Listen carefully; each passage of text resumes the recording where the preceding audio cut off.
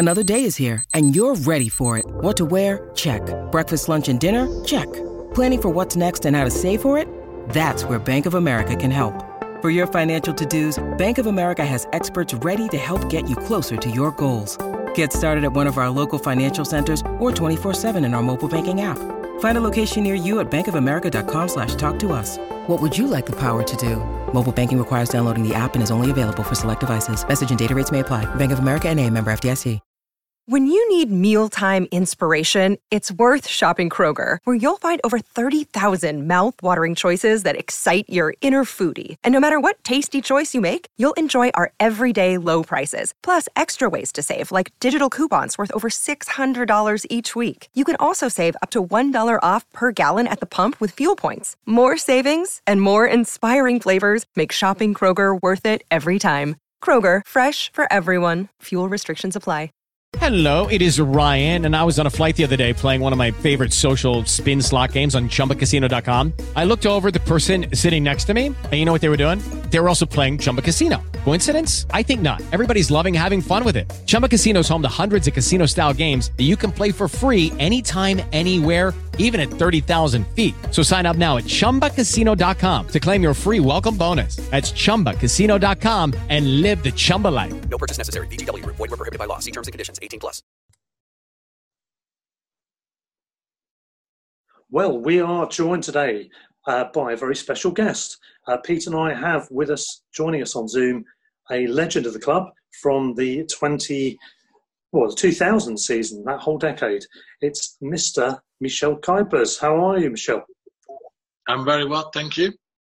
Excellent. It's a pleasure to have your company this evening. We've had you join us so you can talk through a few things about your time with the Albion and beyond, if you want as well. We've got I think first question straight off the bat is from Pete, isn't it? So I'm going to pass straight to him for his first question to you.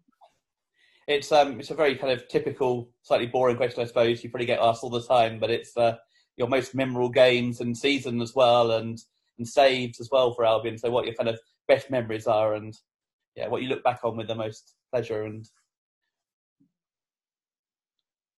so the first big memorable game would probably be against Chesterfield. It was in my first season with Brighton.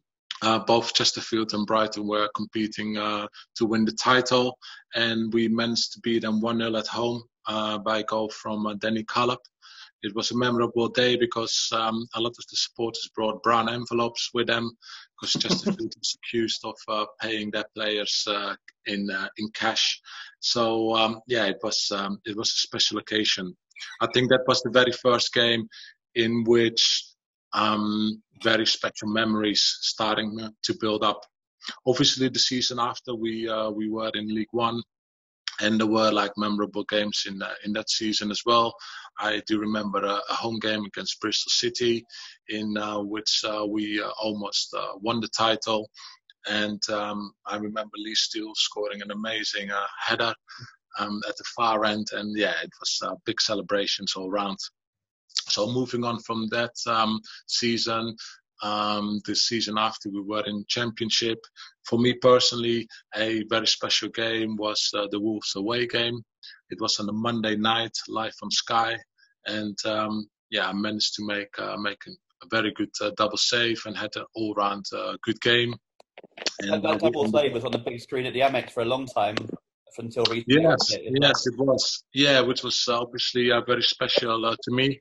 I still come to the Amex Stadium a lot.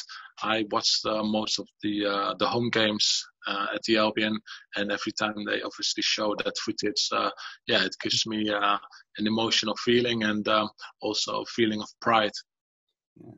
So moving on from that game, I do remember playing at White Hart Lane against Tottenham Hotspurs in the FA Cup, in which I made a save from Ziegler's long-distance shot, which I felt like was bound to go into the top corner, but I somehow managed to get my fingertips to it and push it around the post. I mean, there have been so many good games. I mean, over 10 years.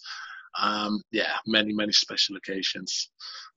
Nottingham Forest at home was a free kick that came over the wall at the near post, and I managed to get a hand to it and push it against the crossbar, and one of our defenders cleared it off the line virtually and out of danger. That was a game, obviously, which stands by me as well. But I think my very last game for the Albion probably produced a very important save. Although it was a non-competitive game, it was in my testimonial game. But I do remember making a really good save in that game. And I thought, actually, maybe I can come back. So, but obviously after that, Gaspoy had substituted me at some point just for me to watch and enjoy the day as such. But I mean, that they are from the top of my head some of the memorable games and saves that I made. Well, going back to the Chesterfield game and that season, that was obviously highly satisfying getting that 1-0 win. They'd beaten us 1-0 earlier in the season, haven't they? And I think from reports I've heard, I think it's from Danny Cullip and somebody else on an interview I heard, quite a bit was going on behind the scenes, wasn't it, in both matches? Yes, it was. Tell us about that. Well, back then there was loads of things going on behind the scenes. I remember from that game that there was quite a big bust up in the tunnel and outside the changing rooms. But I think that was all part and parcel of two very good teams that were both trying to win the game, not just on the pitch but also off the pitch. We had quite a few battles with Cardiff City as well. They seemed to be in our league a lot of the time as well. And I remember playing at Ninian Park, and the same thing happened. So I think these sort of incidents, they happen a lot. I assume they still happen right now, where you got two very competitive teams with strong personalities, both trying to get one over each other. Yeah, and they've been making a lot of noise in the changing rooms after their win, hadn't they? I think that seemed to be the thing, and then you guys reciprocated. So never more satisfying a thing than that, is there? Revenge is a dish best served cold, or whatever they say. It was great fun. It's amazing to look at the difference in us and them now, really. I mean, it's 4 divisions apart after all the kind of battles we had with Chesterfield over a couple of years. It's now like 4 divisions apart, which is amazing, really. It kind of shows how far Brighton have come. It's kind of... Yeah, absolutely. I mean, Michel, you originally, according to Wiki, which I've been Googling today, you were born in Amsterdam, and you started your football career at a club I'm not going to attempt to pronounce the full name of, Sterk Door something. Is that Wilskracht? Is that right? Yeah. Sterk Door Wilskracht is SDW. And it means strong through willpower. Yeah. Okay. Yeah. Nice. But that's not really. But this is like Wikipedia. Take it with a pinch of salt, because they are not always correct in whatever they kind of like put out there. My very first club was actually Blue White. They were the second biggest club in Amsterdam, behind Ajax at the time. And that's where I actually started playing football when I was about 6 years old. And I made it all the way to the first team there. They were playing in the equivalent of League One, as it currently stands. But having made the first team finally at the age of 18, I then had to go into the army, because national service was still happening in Holland. I've got a brother who's about 6'6", and he is too tall for the army, because if you are taller than 6 foot, you don't have to go in. So it meant that if you were the younger brother, automatically you had to go into the army for 18 months, regardless of if you were playing football or if you were having some other occupation in which obviously you being able to attend on a daily or weekly basis is needed.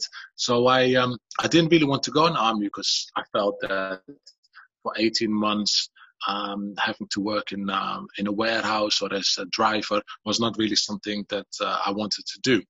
So I said, okay, if I do have to go in, I might as well go in and try to do something special. So they laughed and they said, well, if you want, you can do a 6 months intake course for the Marines, which I started, and it was an amazing time in my life. For 6 months, you had to go on speed marches, do loads of exercises out in the field, survivaling, shooting, you name it, you had to do it. And at any given time, they could basically throw you out of this course, which meant that you hadn't passed the Marine Beret. I managed to get through there and stayed for another 4 years. So I actually ended up 4.5 years in the Army as a professional. Wow. So during the last, I would say, year and a half, I was based in an anti-terrorism unit, which meant that I didn't have to travel abroad anymore. So that gave me the opportunity to start playing football again, which was always my first love. And that's when I started to play for SDW, which was like an amateur team. But they gave me the opportunity to play games and still be at the barracks during the week. Excellent, good. And obviously the song Former Dutch Marine for you started ringing out around the Albion when you joined us. It got adapted, didn't it? Something got added to the song. Can you clear up for us? I think yes. I already know the answer, but is it all the fallacy that you were the chef? Yeah. Obviously, I was not a chef. I can't even boil an egg. But it's a really funny story, and it came from Paul Rodgers, who made the joke in the change room and said, "Oh, you were a Marine? Well, you were probably a chef," and that's kind of like stuck. And it became kind of like folklore that it was Michel Kuipers, the former Dutch Marine chef. But it was that's where it came from. But now I can guarantee you that I was definitely not a chef. Good. And at what point did you then come over to England then? Was that after leaving the Marines or? No, I was still in the Marines. Basically, when I started to play football for this team called SDW, we won the league. And this was the first time, I think, in 23 years that club had won something. Obviously, there was quite a lot of press coverage because SDW used to be quite a big team, in the 50s, 60s. And this team, hadn't won for a long time. So a scout from Bristol Rovers came to Holland to do some scouting, saw me play, obviously read in the local newspapers and in the local media that there was this goalkeeper who came out of nowhere and was making all these saves. So he scouted me, and I got an invitation from Ian Holloway to come to Bristol on a trial, which I had to obviously ask permission for from my officers in the Marines. I went over to Bristol, and the officer said to me, "No problem, go over and play some football," because they knew that I really loved football, and I was always trying to get all the Marines to play football in their spare time. And they said, "We'll probably see you by next week." Well, this was in 1998. So that's 22 years ago, and I'm still here. So I never came back. So that's how it kind of like came across to England. And Ian Holloway offered me, I think it was an 18-month contract at that time. And that's how my journey in England started. It must have been a big change then to go from playing for an amateur club and being in the Marines to then going to a full-time club and playing football all the time. And yeah, it was a very big change, obviously, because my upbringing was obviously with blue-white, and I hadn't really played football the first, I would say, 3 years of my time in the Marines. So I did have a bit of a gap. But as soon as I was in the change room at Bristol, and I was with people like Barry Hales, Jason Roberts, Bobby Zamora, Jamie Curriton, Dave Lee, David Hillier. I mean, these were all kind of like, apart from Bobby, who was obviously still young, but very established players who had been playing professional football for a long time. Some of them at big clubs like Arsenal and Chelsea, and people like Barry Hales, who was sold from Bristol to Fulham as well that season. So it was like household names, and it was a fantastic way for me to learn what was needed to be successful in the game in England. And you came to us on a free transfer, I believe, which was a hell of a deal from our point of view. We're all delighted to have you there. That's what now looks like fantastic business. As you said, you were with us for over a decade, and I think you held down the place. We had other goalkeepers coming and going, but you were always the number one pretty much the whole way through, weren't you? Which is great, always a crowd's favourite.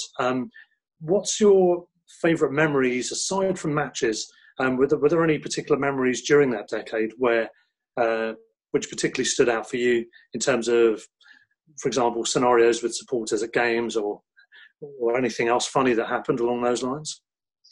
Yeah, I think as a goalkeeper, you're a lot of the time the closest player to the supporters. So especially at away games, where a lot of the time you are under pressure and at times you have your back against the wall, it's those supporters who are almost there as a 12th player, supporting you, backing you, giving you confidence. So my relationship with the supporters became very strong very quick, because I was a very passionate player. I always gave it my all, put my body on the line on several occasions. And I always really appreciated the people traveling all the way up north at times to support us and give us that confidence, belief and support that we needed to be successful. Yeah. We always like our heroes, and we do travel in numbers. But I think in those days, actually, the support was probably better pound for pound than it is now in terms of the away fans, because it was all of us are in against the world almost, trying to get the stadium sorted, having to struggle with having with Dean. Lots of things seemed to be against us, and in all that adversity, I think we all came together and we were as one. And I think that's pretty much reflected in the team as well. A lot of fighters, a lot of tough but good players who I think really did work well, knitted together as a team. Would you say that was the case? Yeah, definitely. I think that Mickey Adams recruited a bunch of players that were good footballers, but they were also really strong personnel with strong personalities. And I think that that was a driving force within the changing room. And I think regarding the stadium, obviously the West Dean was hard for opposition teams because they were not used to play in a stadium with a running track around it. But we did make it into a fortress. At one stage, I remember in League One, I think it was, we only lost 2 home games the whole season. So we were doing very, very well at home. Peter?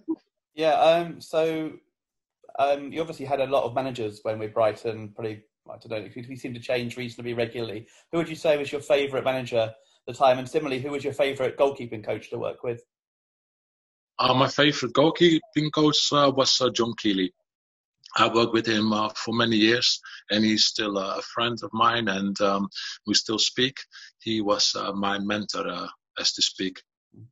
He has got a really nice personality, and he's very calm, and he works with these goalkeepers not just on a footballing level but also on a personal level. So from that point of view, he is undoubtedly the goalkeeping coach of who I've learned the most. In terms of managers, I think it's a really difficult question, because all the managers that I work with, they all had their strong points. Some managers were tactically very good. Other managers were very good in managing. Other managers were very good at setting up training sessions. Other managers were very good at keeping the changing room under control and keeping all the players that were not playing involved. Everybody had their own kind of like strength. I remember one manager, he was extremely good at preparing the team. He had a very good analyst that would give us all the information of the opponents the day before the game with a lot of video footage and things like that. He was already back then very advanced in a way that he was working, because that's some of the things that the teams are at this moment of time doing a lot. Brilliant. And similarly, who would you say is the best players you played with at Brighton, and also maybe players that you played against as well, kind of in your time at the club?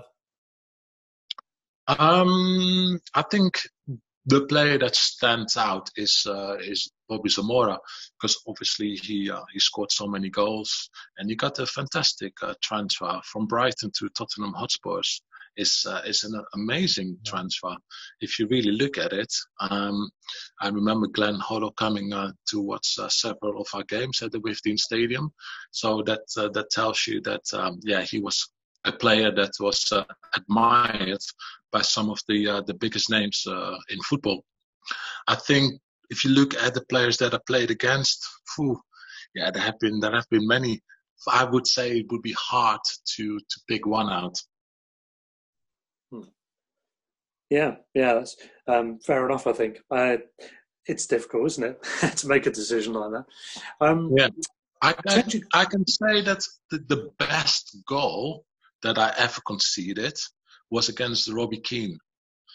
He was playing for Tottenham Hotspurs, and he scored such an unbelievable goal. He received the ball, and he had Guy Butters right in his back, marking him very tight, and he managed to turn and side volley diagonally across me into the top corner. And I do remember his reaction.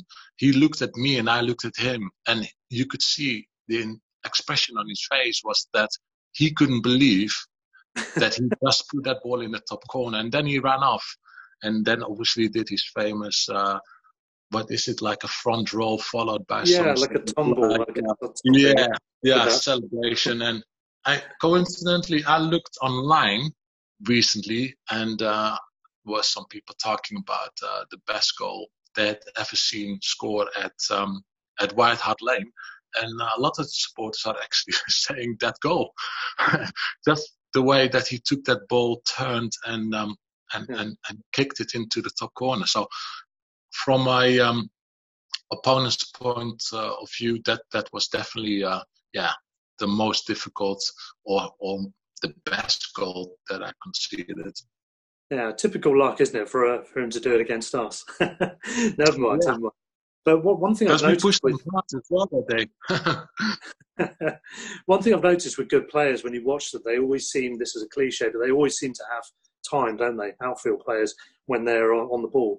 And I always thought that about Keane. And in fact, during that match, there was a few times he just seemed to be finding space in nowhere. And I guess one thing also that's a bit of a cliche is, or something that's always mentioned, is how impressive some people are in training. As a footballer, during training, who impressed you the most during your time, anywhere in your career? In training, I never liked to face shots from Colin Kasim Richards, because he had a really, really powerful strike, and he used to blast everything. Even if it was 6 yards out, he would try to take the net off. So if you are the goalkeeper and you have to fling yourself in front of these shots, it's never a nice thing to do. But I do remember that he had a really powerful strike. In terms of controlling training sessions, different players control training sessions in different ways. As you just mentioned, some players will find a lot of time on the ball. Other players will dribble and drive and try to take players on in 1v1 situations. Could be a defender who is blocking everything in 5-a-side games. So I think loads of different players over the years have been very impressive in training. Yeah. Yeah. And one other question I've got for you as well. I see from the stats that you had 247 appearances for the Albion. Is it more? Yeah, that's He's wrong. shaking his head, ladies and gentlemen. How many was it? That's Wikipedia, isn't it? Yeah, I'm sorry. I'm being very lazy with my research here. Yeah, no, it's 287. 287, Yeah, right? Okay, yeah. even better. I thought that made more sense, actually, as you were here for the whole decade. So 287. Have they got the other stat wrong? It says you didn't score any goals. I don't think you did for us, did you? But No, did you I in your didn't. career? Have you ever scored a goal? Yeah, I've scored a goal when I was young, when I was playing for Blue White. Yeah. It was a really windy day, and I kicked the ball from the edge of my penalty area, and the wind took it. It went over the opposition goalkeeper, and it went in. And I do remember because we had like a kind of like fence behind the goal to stop the ball from kind of like going into the crowd behind us.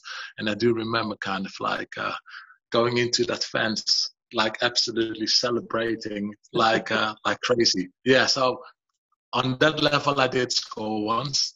I did score. I did hit the crossbar once in a pre-season friendly against Wimbledon away. Same thing happened.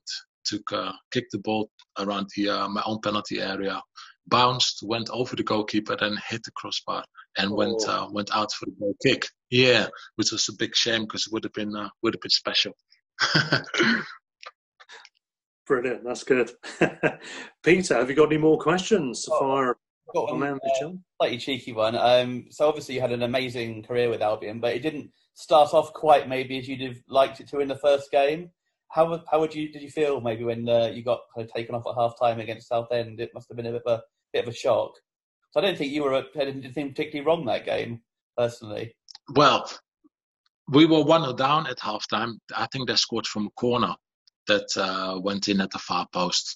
But myself and Paul Rodgers were taken off at half time, and I think that was the style that Mickey Adams had.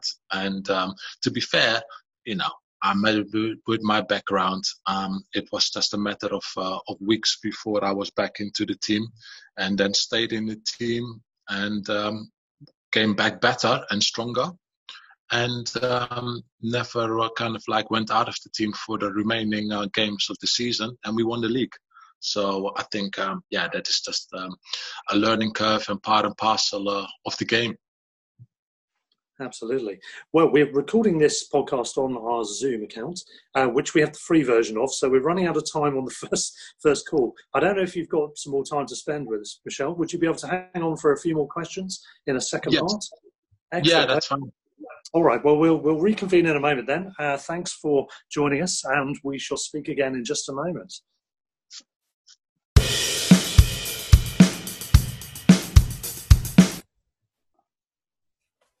Okay, so welcome back to part 2 of our special podcast with Michel Kuipers, who's joined us to talk through his Albion career and various other things. One more thing we wanted to mention on the subject of his Albion time is the characters. We've touched on it a bit, but who were the greatest characters or funniest people during your time with the Albion, Michel? Well, undoubtedly, the biggest joker was Charlie Otway. I thought you might say that. Every day when you come into training, you never know what's going to happen, really. But yeah, he was undoubtedly one of the biggest jokers. I remember when Robbie Savage came on loan, somebody managed to get hold of the keys of his Lamborghini and parked it not in the parking bay, but parked it in the bushes. So yeah, that was one of the things. I don't know who did it, but I have a suspicion. But yeah, that was really funny. Or another occasion where people used like deep heat in people's clothing at particular parts. This is obviously quite interesting to see the reaction. But we always had a really good banter, and I think that is also part and parcel of having a good changing room. That people work very hard together and all support each other in achieving the ultimate goal, but also have fun together in achieving it. Yeah, I should explain. I don't know if you can hear any noise in the background. That's my wife and others clapping. It's we're recording at 8 o'clock on Thursday. I've just realised, which is of course the NHS tribute time. So I have to excuse ourselves for not doing that. But my wife's joining in on our behalf anyway, I think. So that's it with characters. Peter, you were going to ask something about Withdean, weren't you, as well? Yes, obviously your whole time at the Albion was spent at Withdean, and it's an interesting ground. And obviously, I think it's safe to say it's split. Split players. Some players liked it a lot more than others. So we're just interested in your thoughts on Withdean, and also your views on the Amex as well. Obviously, you're saying you go there quite a lot for home games for the Albion still now, and what your thoughts are on the Amex as well. Yeah, I think the Withdean obviously holds special memories for anybody that was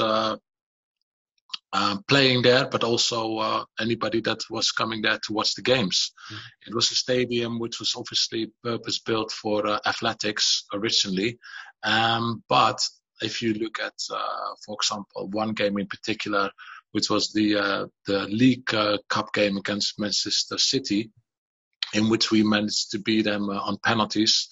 It also gave us a fantastic platform to promote the need for a new stadium. And I do remember even like several weeks after Brighton beating Manchester City, I was doing interviews and actually telling the national media about the importance of a community stadium for Brighton. So looking back at those days, it was a transitional period for the club. Obviously, the club didn't have a home before the Withdean and had to play the away games at Gillingham.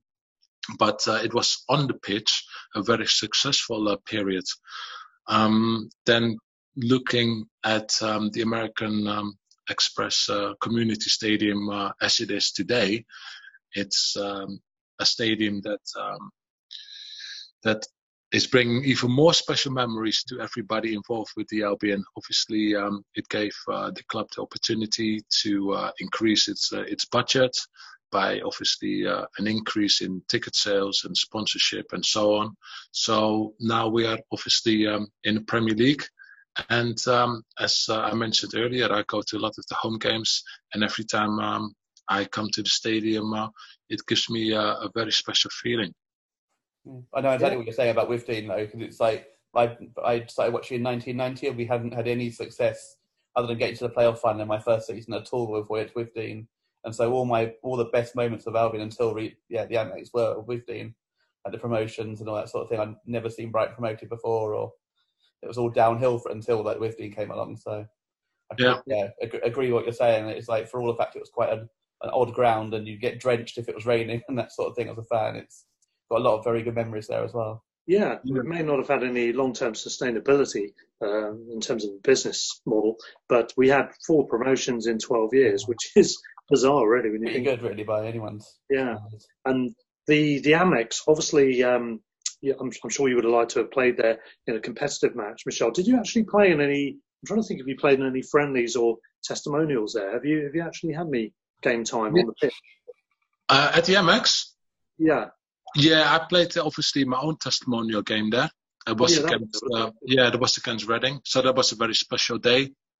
And this is also quite a funny story, because I remember coming to Falmer University, where our training ground was based, and Mickey Adams said to me that in 18 months they would be starting to build the new stadium across the road. So I thought, okay, I sign a 2-year deal. If I do well, I sign an extra year or maybe 2, and then that stadium would definitely be there. Well, 11 years later, finally, they started to build it, and it got there really quickly as soon as they started it. And it was a fantastic occasion for me, my family, my friends, and everybody that had been with me during all those years at the Albion to finally play at the new stadium. Yeah, I think if you play for a club for a long time, I think by nature you end up becoming a bit of a fan of that club anyway, don't you? You look at Jamie Carragher, who's famously an Everton fan, but is also very much a Liverpool fan as well now, and many more examples beside, I'm sure. So I guess you probably would say you've got an Albion affiliation. But who was your team supporting growing up? Was it just a Dutch team, local in Amsterdam? Yeah, obviously, I supported Ajax. Ajax was the number one club in Amsterdam, and our biggest rivals were teams like Feyenoord and PSV. So when I was young, I was definitely an Ajax supporter. But I think you're right in what you say. I think initially I came to Brighton as a player, but I've very quickly started to love the club more and more. And at the end, I was playing, but I was also a fan of the club, and I still am a fan of the club. So it's something that you take in, and I would say, apart from my family, the Albion is the closest thing to my heart. It's an amazing club, and I'm very proud to have played my part, although it may be a little bit a very small part, but in some shape or form into contributing to where the club is now. Excellent. Yeah. Oh, I think a very big part. I would say. Agreed. Yeah, I was going to say you played a huge part in those years you were at the club. It's like such a successful time as well. So, and yeah, so many. You were saying so many great memories as well. And going back slightly to what you're saying about Holland, what's your views on what they've done with the Dutch league of cancelling it for the whole season? Do you think they had any other option, or do you think it's the right decision? Yeah, I think regarding the coronavirus, I think the first thing that I personally would like to say is that the condolences to all the people who lost loved ones, friends, family members, neighbors, and people within their own community. I think it's a terrible thing, coronavirus. And first of all, my thoughts are very much with these people. Second of all, I think that I have great admiration for all the frontline workers. I think they are doing an amazing job.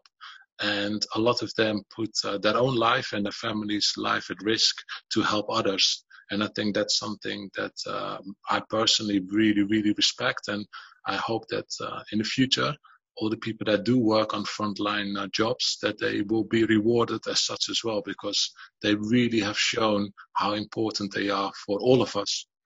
In terms of football in Holland, I think it's a decision that they made within the Netherlands really early. I think they were a little bit ahead in terms of the development of the virus within the country. Here in the UK, we are a few weeks later in terms of the epidemic or pandemic, sorry. And I think that as it stands, by the third week of May, we should find out really what the FA and the Premier League are going to decide regarding the 2019-2020 season. Yeah. Well, your family looked like they were threatening to invade the room you're in for this recording a little earlier in between the two parts of this podcast. Yes, that's right.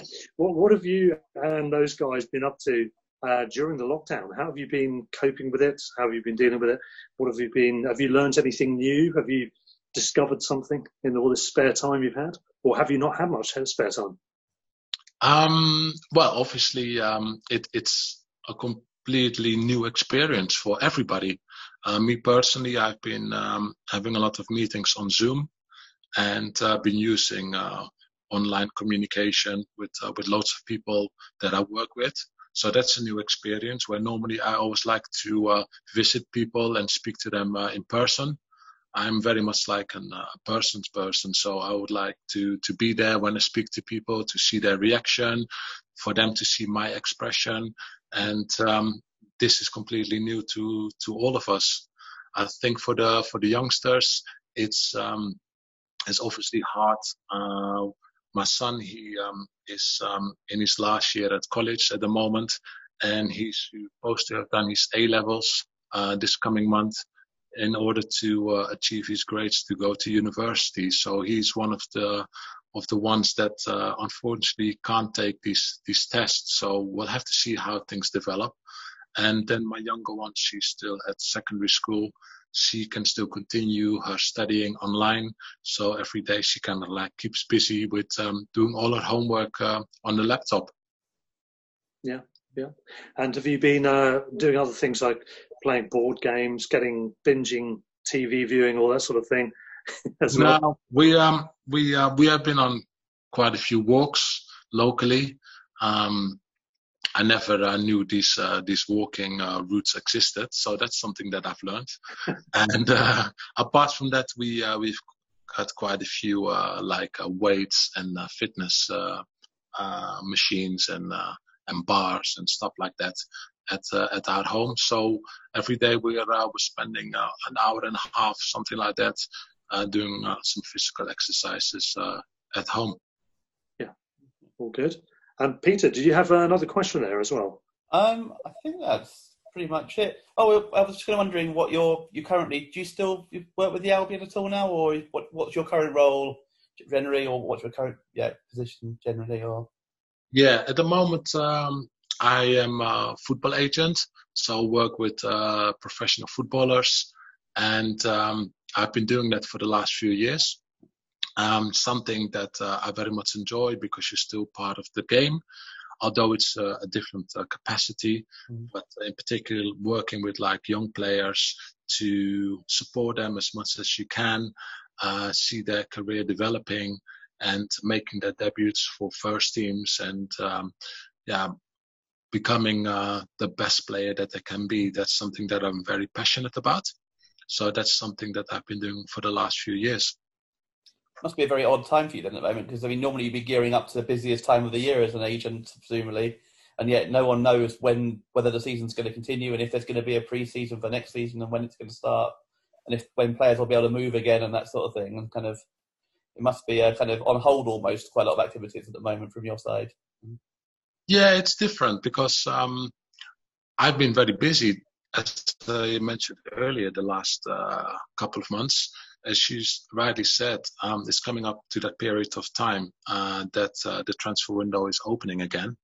But a lot of the clubs you find are very... I think you lost Russell there. Oh, he's back. Okay, yeah, Russell. That's just a small glitch. It's all right. Yes, that's all right. Now, I think you find that a lot of clubs are very proactive instead of reactive. They had already been busy scouting potential players that they're interested in for several months. They have already visited their games. They've already watched all their performances on Y-Scout. So I think that obviously the biggest thing is we need to find some sort of solution as to what will be the end result of the 2019-2020 season if the remaining 9 games in the Premier League are not going to be played. I think that's the biggest question. And as soon as there has been a decision made and the clubs know where they stand, are they going to play Champions League, Europa League? Are they going to survive in the Premier League? Are they going to get promoted from the Championship to the Premier League? When these questions are answered, that's when you see that the clubs that have done that homework and done their scouting and recruitment diligence early, they should reap the benefits from it. Certainly interesting times, and for the lower league clubs, obviously worrying times in particular, including your old club Bristol Rovers, I guess, many more besides, must be worrying about the income timings and how things are going to go. But hopefully it will all work out in the end. I do fear for a lot of them, but let's hope for the best, and let's hope we can all get back when it's safe to do so, certainly. Michel, you've been the first player we've had onto our podcast. We started at the beginning of the year. It's been a great pleasure to have you on. We're absolutely delighted. So thank you for joining us. We maybe get you back on again in the future, and might see you down at the Albion, I guess, in the future as well. Yeah, definitely. As I said earlier, the club is doing fantastic at the moment. I think that the chairman, Tony Bloom, has really elevated the club to the level that they are now. I think he's been fantastic in supporting the club financially, setting out a very good structure with people that are working on a daily basis in improving the club as a whole. So huge credit to him and everybody involved. I think that the supporters within Brighton and the numbers have increased hugely. Obviously, that comes with success, But when I drive through Brighton or walk through town and I see youngsters in Brighton jerseys instead of Manchester United or Liverpool jerseys, it makes me very proud that I'm Brighton, and that I see all these young football supporters that are all supporting their local team Brighton, and it puts a big smile on my face. Excellent. That's good to hear, isn't it, Pete? Yeah, it's great. Yeah, because I think it was always a problem in the 90s, especially that sort of thing when Brighton was struggling with it. You just saw so many, kids walking around in big Premier League shirts from clubs they've probably never been to, but because Brighton were not doing very well, they're very fashionable. A lot of it is a case of old fans coming back that moved on, have had families, have come back at a later age. Obviously, there's a load of young kids getting into it where they just made a choice one way or the other at a certain time. And maybe I was the exact opposite. I was living in London and supporting Brighton growing up. You did the hard yards. I think a big part as well is all the work that Albion in the community does within Brighton and surrounding areas. They really helped a lot of different courses within Sussex, and I think that also massively raised the profile of the club as well. Aside that they are doing all this good work for a lot of the times unprivileged children or students, any sort of scenario where people have got it very hard. The club is there to support them, and I think that's a huge thing as well, which obviously raises the profile. Yeah, absolutely. Well said. I think you're right. Absolutely on that one. Yeah. Excellent. Yeah, it's the same thing. For example, like with the coronavirus, Brighton was the very first club in the country to allocate so many thousand tickets for frontline workers. I think these initiatives are amazing, and I think it shows what kind of club Brighton is. Yeah, they've certainly done a lot, haven't they? The ring round's one of the first doing that. The drive-in centre for the Amex, obviously for the tests as well, and various other things besides. Even, I think, vouchers for staff and things like that to keep the spirits up. So it is a great place to be, and it's a great club to be associated with. We're certainly very glad you are associated with it. Yeah, long may that continue. We'll see you down at the Amex, I'm sure, Michel. Yes, we will. Michel, cheers. Thanks very much for joining us. Cheers. Take care. Well, that was brilliant. We were so lucky to have Michel Kuipers on the show tonight. That was fantastic, wasn't it, Russ? Yeah, really enjoyed that. He's been fantastic value. As we were saying on the podcast, he's our first player to guest on, or ex-player to guest on the show. And it's a privilege and a pleasure to have him on. I think he's an appropriate person to start with because he was so synonymous with the club for such a long time in this modern era. Absolutely, yeah. It was that first with Dean season, or second with Dean season in his case. There was so many players who played for Albion for so long at that point. There were, there's about 6 or 7 who stayed for like at least 5-6 years, and obviously Kuipers and Mayo and Hart as well stayed quite a lot longer as well. So it's there was a real sense of a team spirit and camaraderie, as we alluded to in the podcast, and also as we alluded to. I think in the podcast I mentioned that I'd met him before, and on both that and this occasion on the Zoom call, he's a really nice guy as well. They say don't meet your heroes and or people you look up to for what they do in the public eye, but he's certainly one that's that bucks that trend because he really still loves the Albion as well and goes to games and sees them and watches them regularly. So it's really positive when you hear of, kind of players don't just kind of like see it as a career and that's it. They actually kind of love the club in the end as well and start supporting them as well. We've had a forum this week on Seagulls Over London where we were lucky enough, in fact it was this morning as we record this on Thursday night. It was on this morning, it was with Bruno and Andrew Crofts. And I put the question to Bruno, actually to both of them, that a lot of people do seem to stick around after they've been with the club, even dating back quite a long way back in time. And what is the pull? And he was saying it's a nice place to live, etc., and a great club now as well to be associated with. And we really do have loads of people that have stuck behind, haven't we? Whether you're looking back in time with the Jerry Ryans and the Andy Rollings and people like that, through to the more recent era, we've had Guy Butters, Michel Kuipers, of course, Danny Cullip, but we've had managers that have come back, like Mickey Adams and Alan Mullery, and people that have been living in the area. And obviously Michel has stuck around in Sussex through all these years. Seems like he's pretty settled here now, which is great. Yeah. Well, we've had a busy week. We've already had the Michael Robinson Tribute Podcast, episode 30. This is episode 31. And we've got another one coming up at the weekend with our semi-regular cohort, Robin Woolley, who'll be joining us for a look at the week's news in general. And also, Peter, what are we going to be discussing apart from that? We've been set ourselves each the tough task of finding players with our initials and putting together a team of those players. So it's bizarrely difficult, isn't it? I've found it that way. If you're looking for a high quality team. So, I mean, I've got Paolo Maldini in defence, which obviously is quite a useful player, for example, to give you a quick kind of idea of one of the players I'll be selecting at the weekend. But then on the other hand, in goal, I couldn't find anyone. So I had a goalkeeper I'd never heard of and paid like 11 for Czechoslovakia. So you might have to go and goal yourself by the sounds of it. Maybe, you've got the right initial, so. My initials aren't MK, otherwise I could have mentioned it to Michel tonight. Yeah. My team's looking pretty top heavy, both in terms of the quality and the quantity of what I've got up front. So I think my guys might give your defence a run for its money, even though your defence looks good.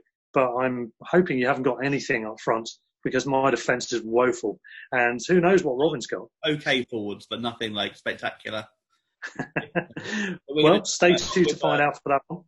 With football obviously not on the agenda at the moment, we've got quite a lot of these kind of shows. So if anyone has any ideas that we could do for selections of teams or ideas for that sort of thing, then do get in touch. That'd be a good idea, wouldn't it, Russ? Helpful, because we're always looking absolutely, for shows. Yeah, if you're a Seagulls Over London member and you're on the WhatsApp group, you can message us there. If you're not, or even if you are, you can email us via the website for Seagulls Over London, www.seagullsoverlondon.com, and then you follow the link to the email there, or you can email us directly at Brighton Rock Podcast.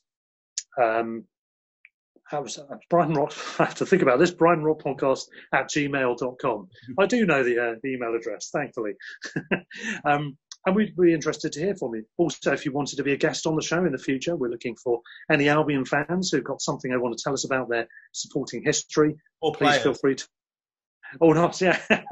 More funny. And you're desperate to come on, then let us know.